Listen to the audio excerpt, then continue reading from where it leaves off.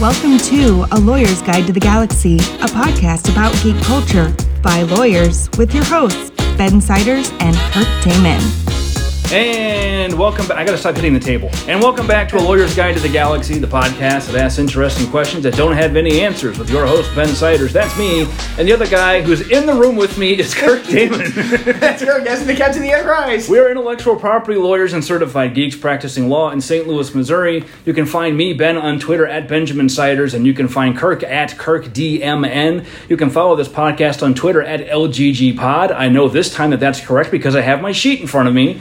This information is coagulated on our website, www.lggpodcast.com. We are recording together for the first time in over a year in a cavernous, empty office with terrible echo qualities. Yeah, with a phone as the microphone and stuff like that, because, we are actually in the same room for the first time since, I guess, probably February of 2020. Last year, we had recorded at the library, I think, was the last one we did. I think we recorded the How to Kill Music Forever episode, which was at that time our worst quality audio episode ever, although we've since eclipsed that mark several times over during the pandemic. But we are now both in the office together for the first time. I think we saw each other once during the pandemic. Yeah, we saw each other outside the office once, if I remember correctly. Yeah, we were visiting a client site together to go see some beer things. And we actually, so this is actually my first day back into the office, my first day working in the office since March 2020. So that's kind of a weird experience, too. We had a meeting today, and I saw Kirk on the camera. I was like, oh, he's here, so we can do this. So that's exciting. So Kirk and I got together really briefly while I was shoving my lunch down my face to figure out what we're going to talk about, because we didn't really plan anything. So we thought we'd just kind of do a catch-up episode, since, first of all, this is the first time we've been together. Second of all, we don't really have a technology set up. As Kirk said, it's literally my iPhone sitting on a desk between us. My computer won't start for some reason. And you forgot the microphone. And I forgot to bring a microphone, which wouldn't have mattered because the computer won't start anyway. But so we're just recording this using the voice memo thing on my iPhone. So we thought we'd just kind of go through some random things that we've either seen or collected over the last year, and just do sort of a potpourri, as I would say in Jeopardy, of topics, and ranging from things that happened this week, as of Monday, to stuff that happened last summer, and then kind of, I guess, prognosticate about where we're going next. So, Kirk, why don't you start off? What do you got? I have a couple things. I'll start with one that's actually potentially relevant to everything we're talking about, and one that's, I think, fallen out of the limelight now a little bit, but it's something I definitely want to talk about, and I think we need to talk about before it falls out of, which was the argument for IP waiver in conjunction with COVID vaccines. Which is still going on in certain other countries. Yes. It's still going on. There's still a lot of discussion about, whether or not there should be IP waivers related to vaccines and stuff along those lines. We just saw this in India. We had a deadline where the Indian council was like, it's not really due yet. Everything's been moved again. This is we have a lot of sort of IP, knockouts or things like that. But this is the idea where you've actually got the arguments that said we should waive companies' IP rights in conjunction with their vaccines so that they can be manufactured and distributed more broadly. And for those of you, again, sort of when this episode will air, it was probably about 2 months ago when all of a sudden this became a very big deal in the popular press and was sort of discussed everywhere. It was really bouncing around, and it was because President Biden came out and basically said that he potentially supports it. The United States would potentially support it. I want to bring it up now because I think it's one of these things where it's an interesting argument because it seems like the press is kind of missing the issue. Let's start with this issue. So President Biden said he supports it, but just to be clear, he doesn't have the legal authority to unilaterally make that decision and waive these rights, or does he? It sort of does, because it's the TRIPS treaty. So, it's a treaty agreement. So, the question with it is exactly whether or not we say that this TRIPS treaty is activated. And from my understanding, what I remember from, my civics class in law school, the president basically says whether or not we abide by a treaty. Okay. So I think it's one of those things where he can sort of say, yes, we do, or yes, no, we don't. But he hasn't made a decision on that yet. He's not made a decision. He said, it's broadly supported. And I think, one I have to wonder about is how much of that statement was more a, statement of we stand with you than we're actually going to do anything about it, in conjunction with it. Because the real problem you bump into in conjunction with these IP waivers is a lot of people look at it and say, it means that they won't be able to enforce patent rights. And the vast majority, I think, people are looking and said, nobody really has a problem with that. I think that, we're not going to see patent rights enforced, even if companies can. I don't think they're going to be enforcing patent rights. Well, look at it this way. In the U.S., at least, it's not like Moderna and Pfizer didn't get paid for all the vaccines we all got for quote-unquote free. Exactly. I didn't pay for mine, but that doesn't mean they didn't get paid for me to get one. Yeah, the United States government paid for them all. They're donating ones now to other countries that are already paid for, because of the fact that they, there's not sufficient demand right now in the United States. and sort of stuff like that. But I think what you're seeing with it is the idea that's saying we need third parties to manufacture these. We need to increase the manufacture to harvest the rest of the world and supply stuff for the rest of the world. I think the real concern of what you're seeing here is if we say a general IP waiver, it's not just waiving patent rights, it's waiving all IP rights such as trade secret and stuff like that. And there's a lot of argument that the real problem here is not that, these companies couldn't make it, if they didn't have patent rights. It's that they simply don't know how, or they don't have the technology, or they have problems in conjunction with the way they manufacture that may say it is not made correctly. And, if you're, one of these patent right holders, one of these IP right holders, you don't have a lot of incentive to go teach another company how to do something that you hold internal as a trade secret, even if the answer is if you tell them how to do it, they can use it forever because the IP is waived. It's almost backwards. You want to say, well, you can tell them how to do it, and then they have to stop using it. Maybe you will tell them how to use it. Well, here's a question. So even if the IP is waived, does that amount to some sort of compulsion or obligation to go explain the trade secret aspects? It's one thing to say we're not going to enforce it. It's another to say you also have to tell people how to do the things they don't otherwise know. Yeah, and I think that's the thing you really bump into is the answer is it's the former and not the latter. There's a lot of argument as it should be the latter, but I think what you're going to bump into is if we try to say it becomes the latter, there's all sorts of incentive to lie. There's all sorts of incentive to misrepresent this, to give people just partial information. And I just happen to think, I'm going to pick on my co-host Beverage here. He has a Coca-Cola in front of him right now. It's like telling, the president of Coke, you have to give people the formula so they can make Coke for the next year, because then they'll stop afterwards. Of course they will. And so, he's going to give you the formula. No, he's going to change it and give you a formula that's like it, but not quite the same. Those are the kind of things you look at. Whereas if it was, no, you really have to do it for the good of the world. You have to give them the formula in a year. And at the end of the year, you can sue them all out of existence. He might actually give them the formula. Yeah. It's one of these where I think the press was kind of dodging this issue. They kept talking about patent rights in conjunction with this. And they may not fully understand it. We've talked before about how the popular press, obviously they're mostly not lawyers. They're definitely mostly not IP lawyers. And a lot of these things are kind of esoteric and hard to get your head around unless you kind of do this day in and day out. And we try and make this stuff as accessible as possible. But even if you listen to our episodes, I'll just, as an example, one of our listeners was trying to explain to me a couple weeks ago his analysis of a copyright situation and mostly got it right. And I was like, oh, I guess we did a good job explaining it because he figured it out. But the press is not always going to get these things right, and it's not because they're not trying hard to doing their jobs. It's just hard. There's a reason you go to law school for 3 years, and even then you're barely qualified to practice law because it takes a lot to kind of get your head around all these different doctrines and how they interplay and things like that. And with IP in particular, and patents even more so, I think are particularly inaccessible. And I think this is one where the problem you basically got, and it's a problem you see commonly in the press, is they've kind of conflated patent with the rest of IP law. Yeah. And said, well, we're going to talk about patents. And in this case, the treatment of patents and the treatments of other IP are wildly different. Yes. When we have sort of the press talking about it and saying, oh, this is just a patent issue, and it's not, you bump into the question of it's just how is the stuff being presented. So, I wanted to raise that one just because I think it would have been very relevant a couple months ago when the waivers first happened. But I think it's an interesting issue where all of a sudden the IP got very thrust into the limelight. Which it doesn't usually. Yeah, and all of a sudden, and what we really had was sort of it being thrust in, a lot of people talking about it, a lot of people discussing it, but the discussion was almost entirely wrong that you saw. And so that was the reason I wanted to bring that one up, is just to sort of talk about the idea that, when you see this kind of discussion of intellectual property in the press, you've got to be careful of the fact that what they're talking about may not really be the primary issues. Well, and we saw that too with the Google v. Oracle case. I actually thought the reporting on that was better than I expected. But like net neutrality, we talked about that in that episode, that it was really hard to find just a good sort of overview of the law and the issues that wasn't very strongly influenced by the author's obvious feelings about which way it should go. Yeah. And that might be because, just me editorializing, it's kind of a one-sided issue. It's kind of hard to oppose net neutrality, writ broadly. But I couldn't find people talking about the specific regulations or the overall legal framework. Just a lot of, we should have this, and anybody says otherwise is wrong, without starting with, well, what is this that we're talking about? So I think with all these things, it's important to be critical, curious, and careful when you're reading of anything you see. And maybe we can get into this. If this develops further, we can do a whole episode just on this topic. I think right now it's kind of died as an issue. And again, that's why I kind of like bringing it up right now, just because we should talk about it. It's something we should mention, but this may very well become a sort of non-issue. It may also blow up again. 2 weeks from now, this may become the most important thing in front page news. Yeah. With this Delta variant everybody's worried about, exactly. Who knows what's going to happen. So, All right, well, so switching gears, going a little more recent, this last Monday, the Supreme Court, and I guess I should give the date. What is today? Today is the 26th of June, or 24th of June, we're recording this.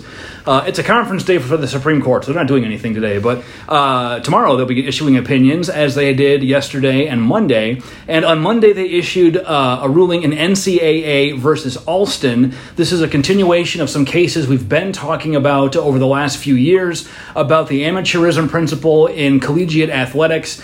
We did a whole episode on how that killed the EA college football game and other college games, which a lot of people liked. We'd like to see them come back.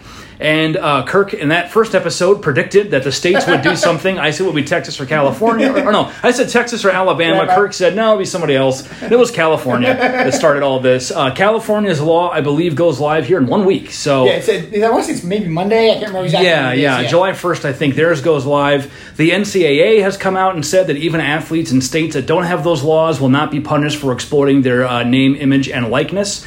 But that has not stopped the cases, and this case issued an antitrust ruling that was, I haven't read it yet in detail. I did listen to a brief podcast about it by, I forgot his name now, but it's a famous sports law guy on Twitter.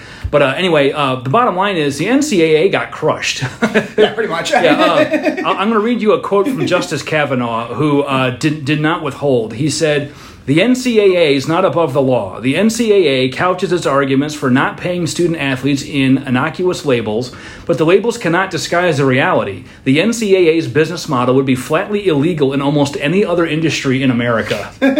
Dang. Yeah, you don't want a Supreme Court justice telling you effectively your industry, your business model is illegal. Yeah, so that's for your claim that it's not. Yeah, so the NCAA is I gather not. I mean, I listen to a lot of sports podcasts. Nobody likes the NCAA. And I've also wondered if, in related news, this is why the NCAA also recently released its updated college football playoff format, which was much better done than I thought than anybody expected it to be. And I wondered if maybe they did that to kind of deflect some attention from this, because they thought that apparently the oral arguments were not good, and everybody knew this was coming down. And I heard one podcaster predict this would be a 9-0 decision, and it was. Really, it was 8-0 with one concurrence. Yeah.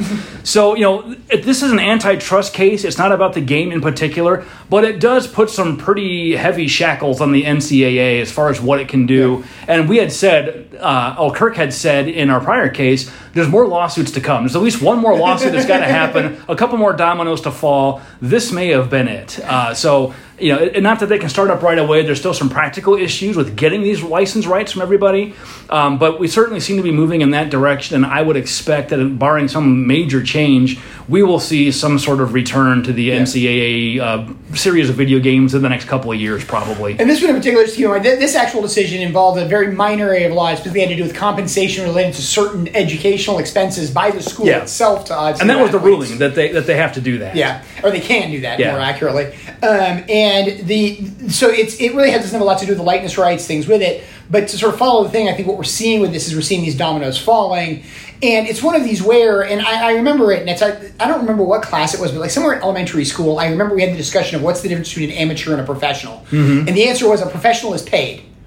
That's essentially the difference between an amateur and a professional. And so the argument, when you look at what the NCAA is basically saying, is because you can't pay our athletes, they're all amateurs, which is what they're supposed to be. Which it's kind of absurd, right? Like the Olympics is theoretically an amateur competition, except for, I guess, basketball, hockey. Yeah, like the major team sports that people participate in. Yeah, but I mean, those people all have jobs. They don't get paid to compete, but they get a lot of in-kind, donations and contributions and things to fund their athletic careers. So I feel like the amateurism line is maybe, not maybe, it is kind of arbitrary. Yeah. And I think what's interesting to me, I guess, more so than anything, is that the NCAA was a result of Teddy Roosevelt back in the day saying, football's too dangerous, do something, or I'm going to ban it.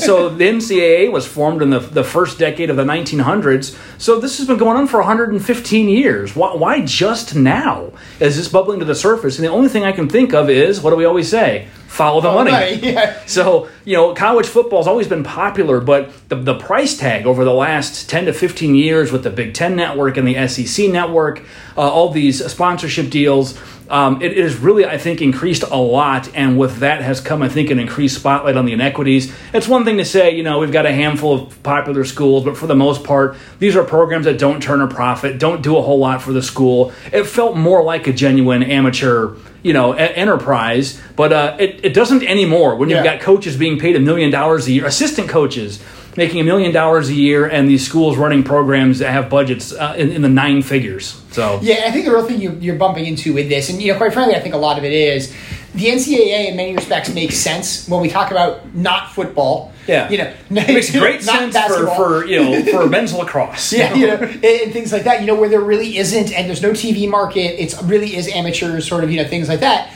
And the problem with it is, though, we've got these complete outliers in basketball, in football especially, where the money is enormous, and you've got, people are famous that are doing this, and they're not allowed to be paid. And you sort of bump into this, and it's like, what's going on here? This doesn't make any sense. Why are these people not professional players? Yeah. And again, I think what you're seeing with this is the dominoes falling, in conjunction with, I think we're going to see this sort itself out in the near future. Yes. There's going to be something that basically comes in. Quite frankly, I kind of look at this and I say, as strange as this sounds, I kind of liken it to the arguments over medical marijuana right now, or recreational marijuana. Once the dominoes start falling, they seem to just keep falling. Yeah, you can't really unring this bell. And we should be clear, there aren't any proposals on the table that I'm aware of for the schools to actually just pay them cash for nothing other than competing. The money is in connection with educational expenses and the educational experience. But what players really want to do is monetize their name, image, and likeness, which is where the issue with the EA Sports game came from. And that's what a lot of the players are saying is not fair, that they can't even get money just for doing a local TV ad or something like that, or an endorsement deal. But I think amateur Olympic athletes have been on the Wheaties boxes and all that kind of stuff. So none of it makes sense. And like I said, I think as the inequities have grown in the amount of money that's produced, and we should also say they are getting a free education plus more on top of that. Yeah. That is not nothing. I have a child who just graduated from college, so that by itself is like $250,000 right there worth of value.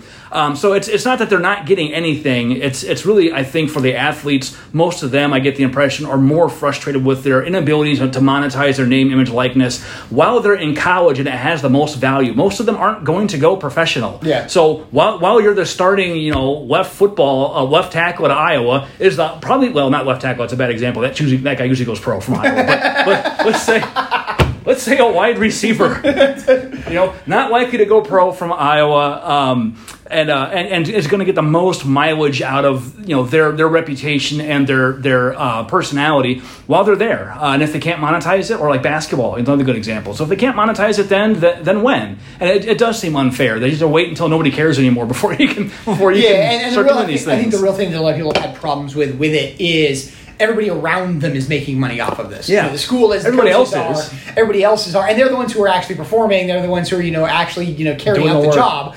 And so I think that's a lot of the reason why you really sort of get that. And again, it's going to be interesting to see how this falls out. I think you are going to see it fall out, principally around the likeness stuff. What I also potentially see coming out of this is finally a recognition that the football players don't go to college for the free education in most cases. When you're talking the high-end schools and sort of stuff like that. Now, there definitely are ones. I know I had, when I was in high school, we had one of our star basketball players accepted a scholarship at Georgia Tech. And took the scholarship at Georgia Tech because they wanted an engineering degree. Yeah. And didn't think if you can get it, why not? But I think that's right. In football, if you're good enough to get a Division I football scholarship, you're competitive enough to believe you could make the NFL. So although most of these guys don't, the vast majority, that is all they end up getting. At most, is just a free education plus a couple of years of wear and tear on your knees. Yeah. But you go in with a football scholarship thinking you've got a shot, to make it. And you do legitimately have a shot. You have to say we legitimately have a shot. This is, that is the sort of the weed out level as to whatever it is. Yeah. But again, a lot of them, they're not focused on the education. We all see the majors when they pop up, and you see especially the big name football schools. Yeah. You see the majors of their linemen. Yeah. There aren't a lot of scientists in there. Yeah, a lot of our majors that dovetail with nutrition science, sports science, recreation management, things like that. They relate to what they're interested in. So. Obviously what they're interested in and what they're going to potentially do, but you also don't know if it's something they can really use if they aren't going to be a football player, particularly if they can't monetize their likeness as to who they are. Once you get out, what are you going to do for a job? Well, you're probably going to run a gym or a nutrition and fitness center. So there's a lot of job opportunities there where your reputation as a former collegiate scholarship athlete. I mean, we've got a couple former scholarship athletes here at the firm we work at. That's worth something. And but if you can't kind of get your name out there while you're popular and kind of build that up, it makes it harder for you. So anyway, this is all going in the direction, I think Kirk, you'd agree, probably going in the direction it should be going. Yeah, I think I definitely agree that this thing should be going. As much as, I was in the band and didn't like the athletes. Band scholarships too. It's one of those things where it's But there's no NCAA for music. You can just go out and you can sell albums. You can sell books if you're an English major or you're still in college. And so I think it is one of those where this distinction doesn't really make any sense, particularly anymore. Not now, so it's good to see it falling, and we'll see where it goes. Agreed. Okay, the next one I've got, this is a case that I found last summer we never talked about. It's kind of an odd one, but it hits on something that Kirk and I really like to talk about, which is the way that all the different IP doctrines kind of get mixed up and muddled up. So I've got written down here, Jedi Inc. This is from Peru. Last summer... I remember we were in Peru. Kirk was in Peru a couple years ago. Peru's really into Star Wars. Yes, they have that whole... Kirk did a whole discussion of the Star Wars, what is it? Like a display. Yeah, the display. Yeah. So there's a Peruvian company that filed for the trademark. I think about it, not Peru. Was it? Okay. They filed a trademark for Jedi Company. And if you go Google this company, it's out there. They got a Facebook page. They're still around. Lucasfilm filed an opposition based on a Colombian trademark registration on The Last Jedi. But they argue that the Peruvian case infringed their copyrights in the words Return of the Jedi and The Last Jedi from the films. And so Peru's basically equivalent of the trademark office went to its copyright office and said, is the word Jedi copyrighted here? To which their copyright office said, no. The matter has to be resolved entirely on trademarks. Because effectively it's too short to be copyrighted. Yeah. So the summary I found of this was from, I think, a Peruvian lawyer who said that titles are usually copyrightable. I don't think that's right. It might be copyrightable as part of the overall work, but you generally can't get a copyright just on one word by itself. Yeah, it's very hard to get a copyright on one word, and most of the time even titles or a phrase are considered too short to get copyright. Generally, a title isn't even trademarkable unless it's part of a series of books. Like Harry Potter you can trademark because there's Harry Potter books. Yeah. But you generally can't copyright or trademark just the title. You can in many respects. If it's not like the title, I think a title of a book's a little harder than a title of a motion picture. Yeah. Because again, I think the motion picture tends to be advertised that way, whereas the book isn't necessarily, because again, books a lot of times it's a Harry Potter book, not it's Prisoner of Azkaban. Yeah. But it's one of those where, there is some decent argument you can say there's trademarks, particularly in famous, well-known books and things like that. But I mean, I worked on a copyright when I first started practicing that was just 2 words. And we tried to trademark it and bumped into trademark problems, and we were trying to get it copyrighted because the words were both made up.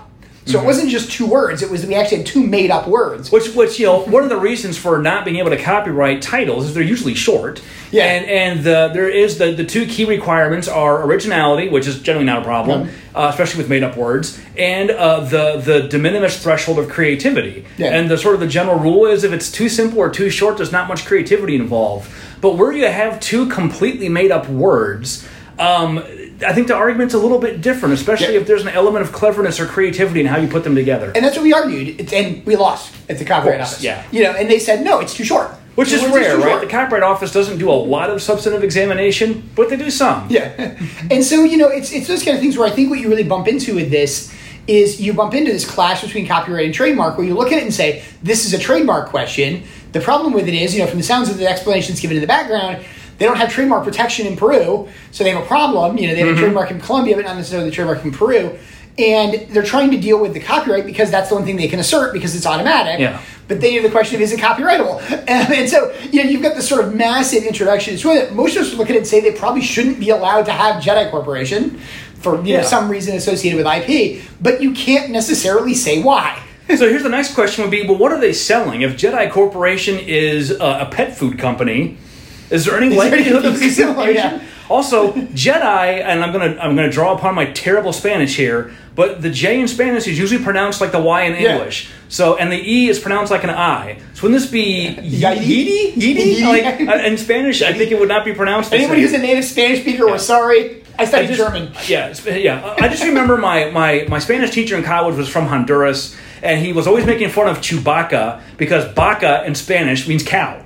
So he's like, why is a guy named Chukao? It makes sense. So anyway, so I don't know what the status of this is. The company still seems to be around, and it might be one of these things that goes away because it's Peru. It's a relatively small market and maybe not worth their concerns. It may be, but I mean, then again, since this court or this administrative agency has said it has to be decided based on trademark, if they said deciding on a copyright, I think it'd be easier to walk away from. But with trademark, you kind of have to fight the fight. You kind of got to say it's your trademark. I mean, presumably they released The Last Jedi in Peru. I mean, I have to believe that they did release the movie. This is also a situation, though, where you fight it and you oppose it and you say you can't do that. But if the ruling comes back and says, yeah, you can, there's no likelihood of confusion, well, okay. Well, then your trademark's not really threatened, is it? Especially if the products don't compete. So this is one of those situations where I wonder if Lucasfilm isn't just forced to kind of go through the motions of opposing this, to say they opposed it, and take away some argument by somebody later that they didn't vigorously defend their trademark, and therefore Jedi's been just absorbed into the zeitgeist, Yeah, this is more not so much to stop these guys, but to stop the guys in the future. Stop the next guy. Something more egregious.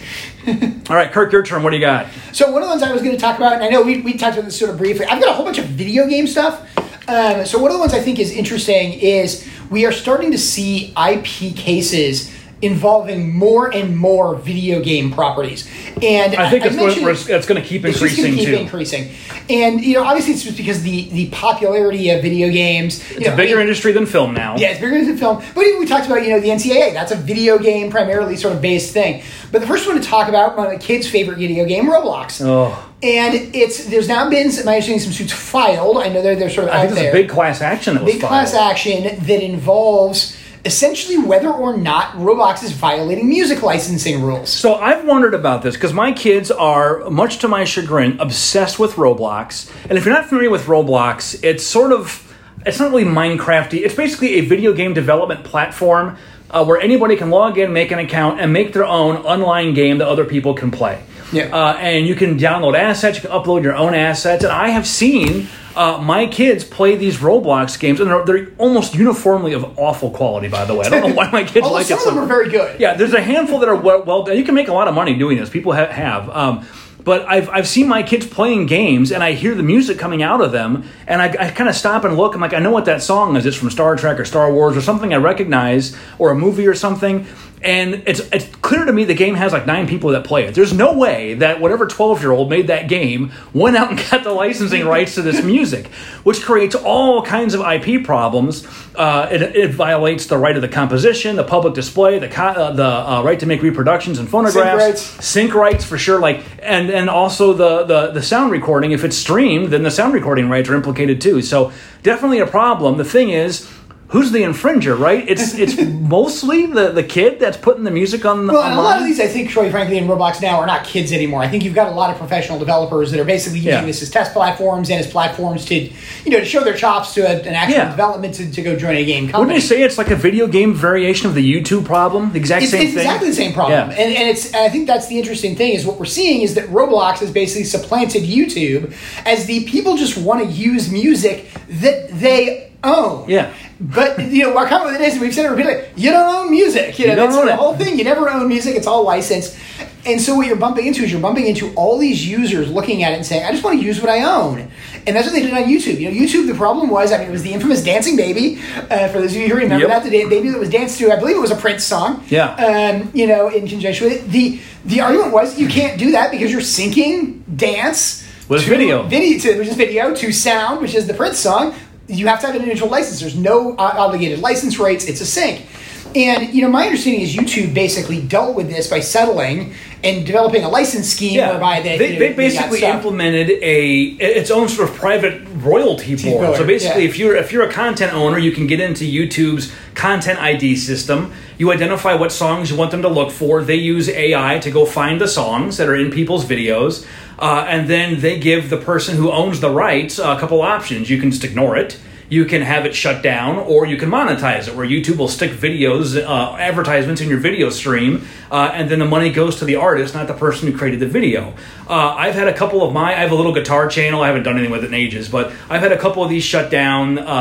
I've noticed, so here's what I can tell you. Paul McCartney is very generous. Paul does not care about how poorly I play Norwegian Wood in my videos. However, Don Henley thinks I'm a terrible human being and will not let me so much as show how I'm learning how to play the solo for. I put on 3 bars of the Hotel California solo. I'm not even going to hum it here. I'll get this taken down. But Don had that taken down, and it's interesting, like, which bands do this. So we talked about the Led Zeppelin case last year. You did primarily. I did, but you will notice I didn't play any part of the song in the case. I linked to a video where somebody else did, because Warner, I think, owns their rights. They've been taking stuff down with Led Zeppelin. I don't know why. They won their case. So the range of aggressiveness varies a lot here. But to your point with Roblox, it's pervasive, and I don't know if that same kind of solution will work there, because I don't know how easy it's going to be to go through the video game software and figure out where the music is. Yeah, and I think you've also got a lot of issues of, you've got, I think, sort of like YouTube, you've got massive amounts of content, only some of which is really watched a lot. Yeah. But in Roblox, you've got relatively long games, and how the content loads. You're talking about going through code in some respects. Yeah. Now, that may be easier because they may actually, maybe because the files get uploaded as music files separately, right? So maybe they've got those all sitting there, and they can just go through them using the same thing YouTube does. I just don't know how their system works. But yeah, it's one of those things where I really see it. I think the most interesting thing about this Roblox is I really see this as the successor to the YouTube case. Yeah. And quite frankly, I really see the YouTube case as the successor to the cell phone ringtone case. Yep. We're just seeing another new and popular technology becoming an issue. The other thing that we really haven't bumped into in Roblox is this is not just Roblox. We've got issues in conjunction with Twitch. You've got issues in conjunction with... Twitch is the other big one. And Twitch is much more strict about it. I've got a friend that wants to get into Twitch streaming, and he said Twitch is really draconian about how their music and stuff works, which they should be, right? Because it's, And it's not a bad idea, especially if you're creating original content. And I think it goes to our comments, with it.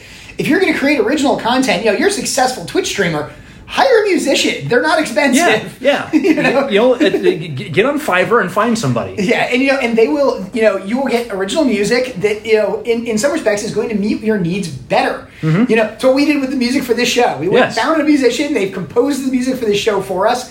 You go to other podcasts, they all do the same thing. There's a reason why you do it. It's because you get good music. Yep, and you're compensating an artist. You're contributing to the creative community, and it's all good stuff. And so I think that's the thing with it. But I think what you really bump into is when you bump into these sites which are content created by members, so to speak. Yeah. Not so much by professional content creators, by anything else like that. What you're really bumping into is people just not knowing about what they're doing. And then you've got the platform that just doesn't want to police it, but is making enormous amounts of money off it happening, because that's the business model, is to get people to contribute things. Yep. And so you end up in this kind of really weird trilogy of, the rights holders are kind of looking at this and saying, this is legitimately a problem, but nobody else kind of realizes it. Well, and what do you do about it, too? Yeah. So I sat in, so there's been hearings, I think I talked about this during the pandemic. There was a whole series of hearings by the Senate Judiciary Committee to reform the DMCA. Well, let's start with that. So the DMCA, the DMCA would apply to Roblox. It's an online platform, so why wouldn't the music industry just go to Roblox and say, take this stuff down? And what I learned in those hearings is because it's so pervasive, you could set up a team of 1,000 people who'd spend the entire day doing nothing but that and paying them to deal with all this copyright infringement. But on the flip side, you say, well, what's it costing you? So the 12-year-olds are listening to, the Star Wars theme song they've heard 1,000,000 times. They can listen to it right now on YouTube for free on Lucasfilm's channel. Or they may even own the CD. So it's interesting, the whole balance between what's the harm. It costs a lot to police, but what's it cost you to not police? And I know Congress, some draft legislation was proposed by Senator Tillis, I think. I forget who. On how to deal with this. I participated in a working group to provide our comments on how to simplify and streamline these things. But there's also the CASE Act. They have the Small Claims Board coming up later this year or next year, too. It may, especially for individual artists, be used to resolve some of these things. But I think, to Kirk's point, the scale on which this happens, and Roblox is an enormous platform, is just unmanageable. And we obviously, we're IP lawyers. We talk to content and right holders a lot. I would be nervous, too, having this much lack of control over my stuff, and just... maybe we don't feel so bad for Disney because they've got the wherewithal to protect themselves and a revenue stream. Yeah. But if I'm, Bill Smith down the street and I'm one of the guys that is on Fiverr trying to sell my musical services, and someone just throws my stuff on the internet and I lose control over it, then how do you survive that way as an artist? Yeah, I think the other thing you're really getting into, in conjunction with some of this, the scale and the magnitude and the stuff that's coming out of this as well, is it's the sheer scale of Roblox compared to other things and the magnitude of it. I remember I went to a presentation, this is probably 10, 15 years ago, and as part of the presentation, one of the things they commented about is they said, if you took every minute of content that has been broadcast on broadcast TV in the United States since broadcast TV started, so basically, take the major 3 networks plus Fox when it comes in, as broadcast TV, you take all that content, all that video, and you calculate it out in gigabytes as to how much it is. That much content is uploaded to YouTube every 6.5 minutes. It's nuts.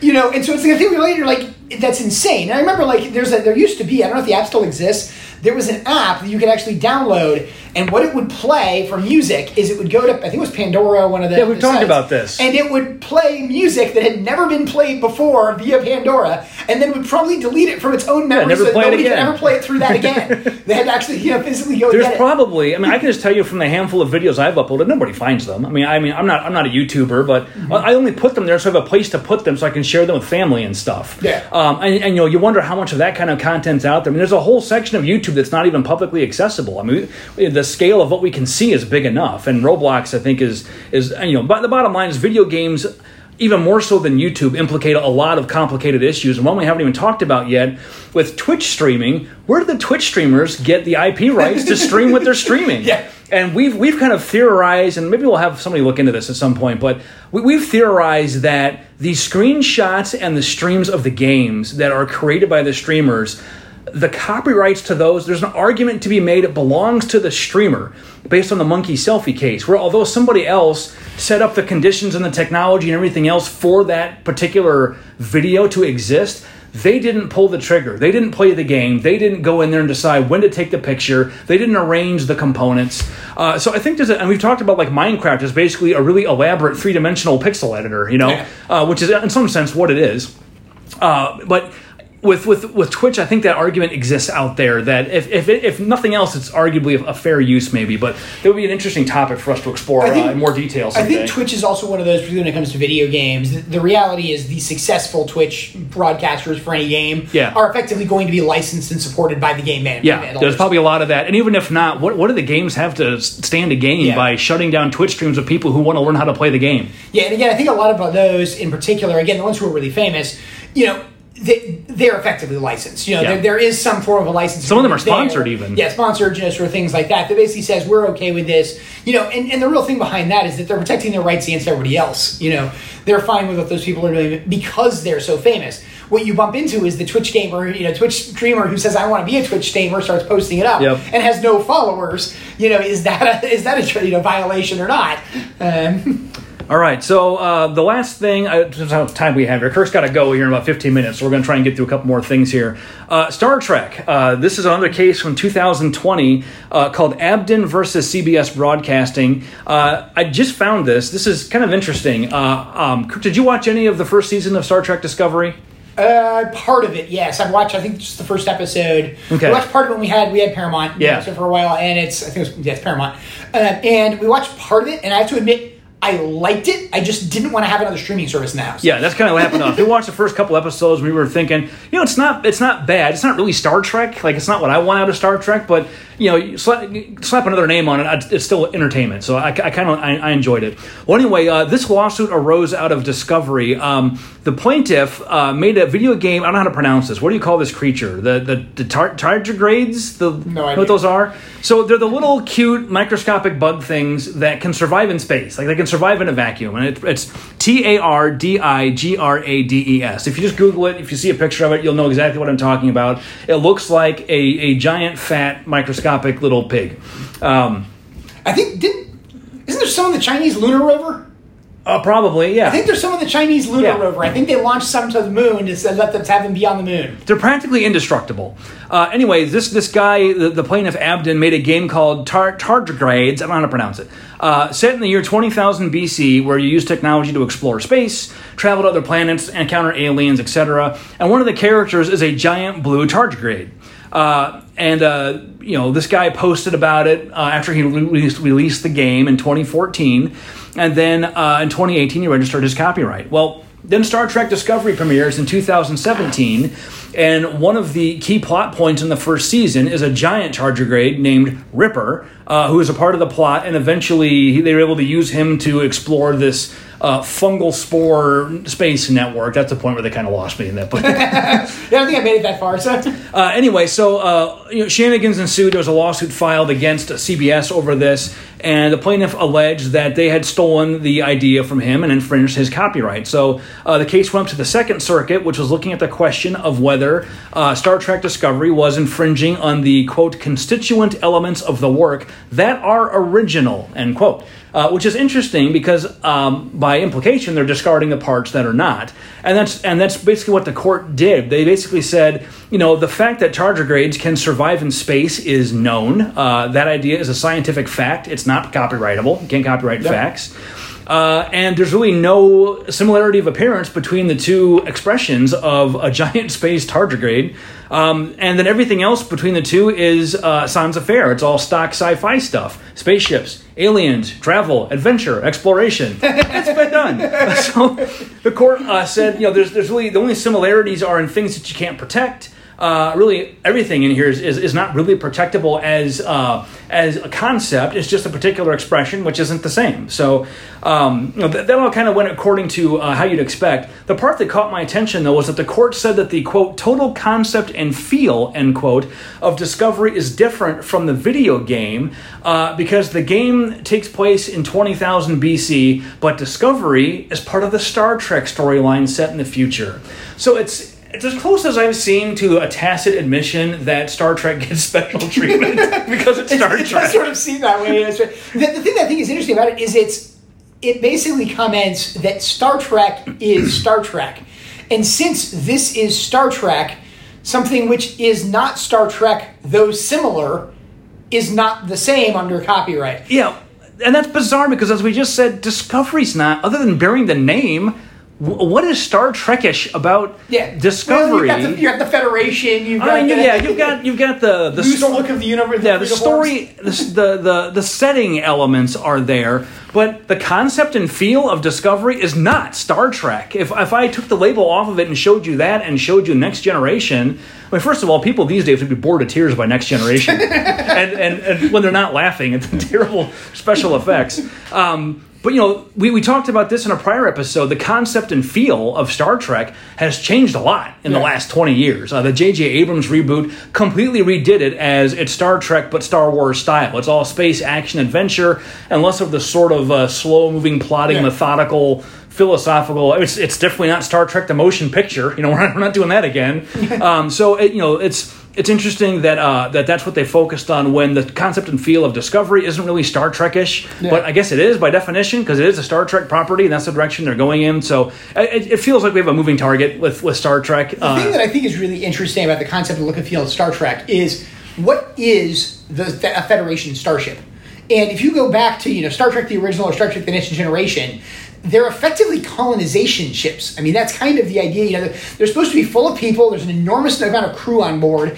And the idea is you're simply watching the captain because they're responsible for the lives of all these people that are doing that. In the original one, it's this kind of, hey, it's space exploration. We're supposed to go out. We're supposed to meet new people. We're supposed to interact with things. We're supposed to gather science. They kind of stuck with that in the Next Generation. But you kind of start getting these larger plot lines of the idea of war is brewing. Yeah. But then you get things like, and I get advertised for it all the time on video games, you get Star Trek battles.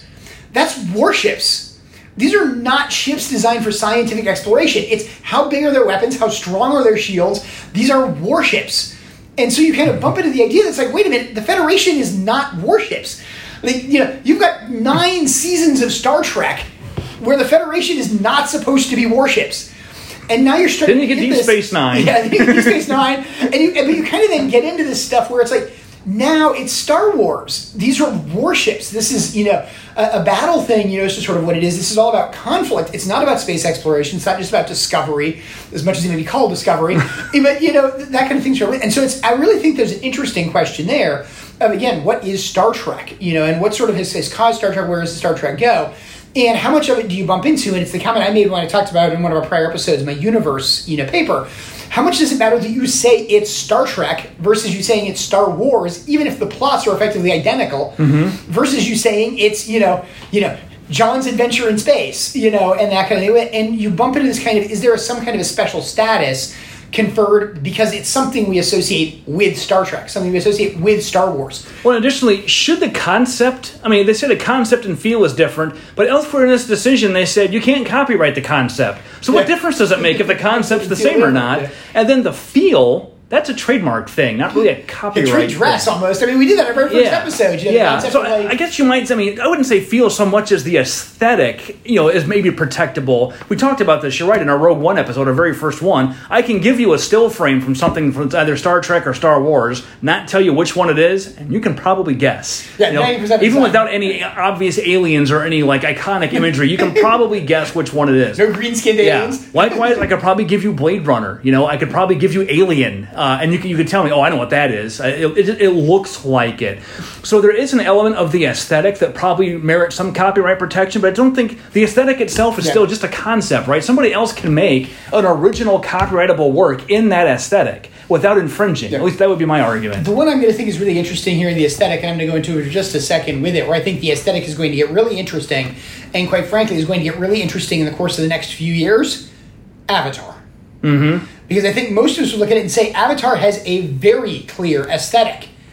It's one movie, plus a theme park. Now the theme park is the aesthetic from the movie. It's one movie. Yeah. And so you really get into this thing of it's the, when you talk about the idea of something's not going to look and feel, well, doesn't our video game also have a look and feel? Yes. It's one video game because we can look at it and say Star Trek does. Yeah, it's 30 seasons worth of things. But again, we look at Avatar and say Avatar does, and it's one movie. So where do we make this idea of like what is look and feel and stuff like that? What does it take to establish that? To own? Can you own those rights in the aesthetic? So let's talk about Avatar for a second. How would you describe the aesthetic? The thing that I always say with it is I remember it's particularly for the theme park. Anybody who's been to the Pandora theme park at Animal Kingdom in Florida, if you haven't, you go there. Go. It's incredible. So much of it is this idea of the glowing nature, the bioluminescence, right? Yeah. And the idea of that being peaceful. Yeah. And it is. It's got a very peaceful feel, which is interesting, because if you think about bioluminescence in our world, bioluminescence is almost always a lure for extreme violence. Except fireflies. Except fireflies. It's a mating call occasionally. But it's not the idea of calmness, which is what you really get from Avatar, is the bioluminescence is really this idea of calm. And it is, when you're in Pandora and the sun sets and you see the stuff coming out, it's just a very calm, beautiful place to be.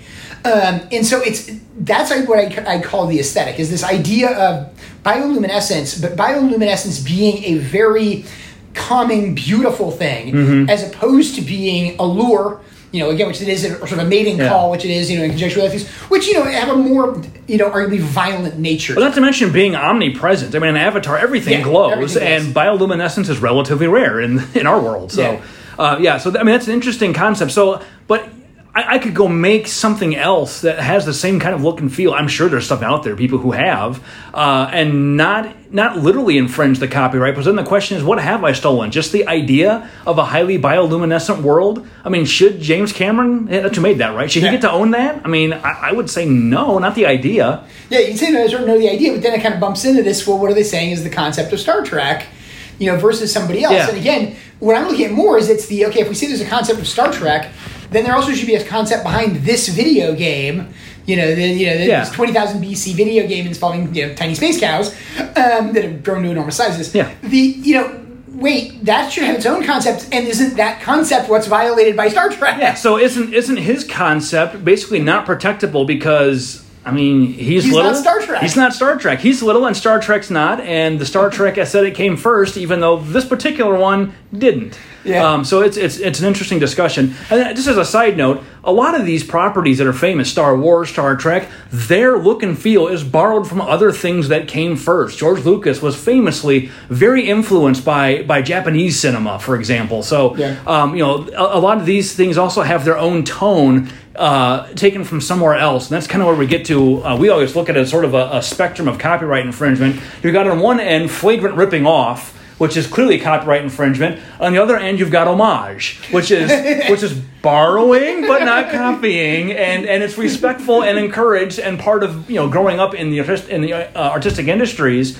But nobody thinks twice about it. And somewhere in between, you've got fair use and things like that. So they're really difficult questions, which I think makes copyright endlessly fun to talk about and also provides us with endless podcast fodder. Yeah, and that's, how many times do we end this podcast on copyright, which is the thing we're going to do today, and essentially an open question of copyright. I think that's the thing with it, it's what it is. And that's, hopefully you guys have enjoyed this kind of potpourri episode, and the stuff that we've been talking about is the variety of things. But you probably also noticed some common themes in these. Like we commented about, video games are a common theme in here. We're going to be talking about that a lot because there's going to keep being a lot of issues come up because it invokes every type of IP in a way that few other forms of entertainment do. And that was one of the things with it is to talk about this episode, is this is our first episode back together.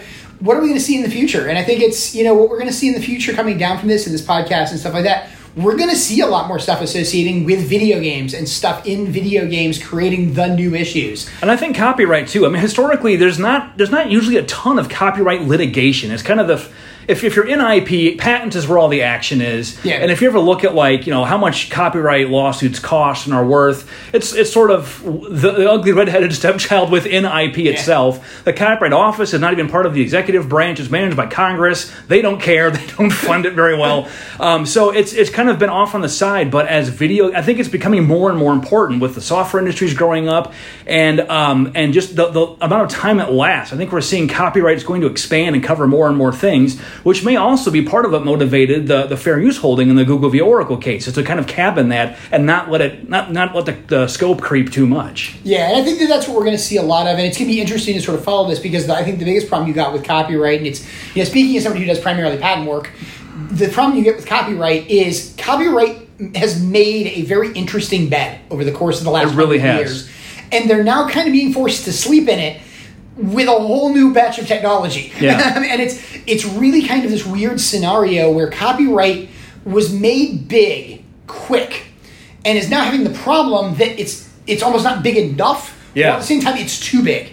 And it's how do you deal with these kind of things with it? Whereas I think patent and trademark have grown much slower, and trademark is still very behind the times in many respects. We joke about the trademark office still assumes products are sold the way they were sold in the 1950s. They don't understand products are sold via the internet. Mm-hmm. In the way they treat specimens and things like that. And so you have this kind of very slow moving progress on those two sides. Whereas copyright has been forced to grow very fast after already growing very fast. It's had to respond to a lot of technological change. And someday I'll talk about my music article, which basically chronicles all the things in copyright that have been changed just to keep up with technology. You haven't seen that with the other forms. Patent law has not really had to change that much to keep up with technology, not from a legislative perspective at least. So I think that's a good place to end it. So we'll wrap this up. Going forward, we don't have concrete plans. We might go back and redo our original. Heard that before? We might go back and redo our original plan for 2020 that got thrown in the trash bin 3 months in.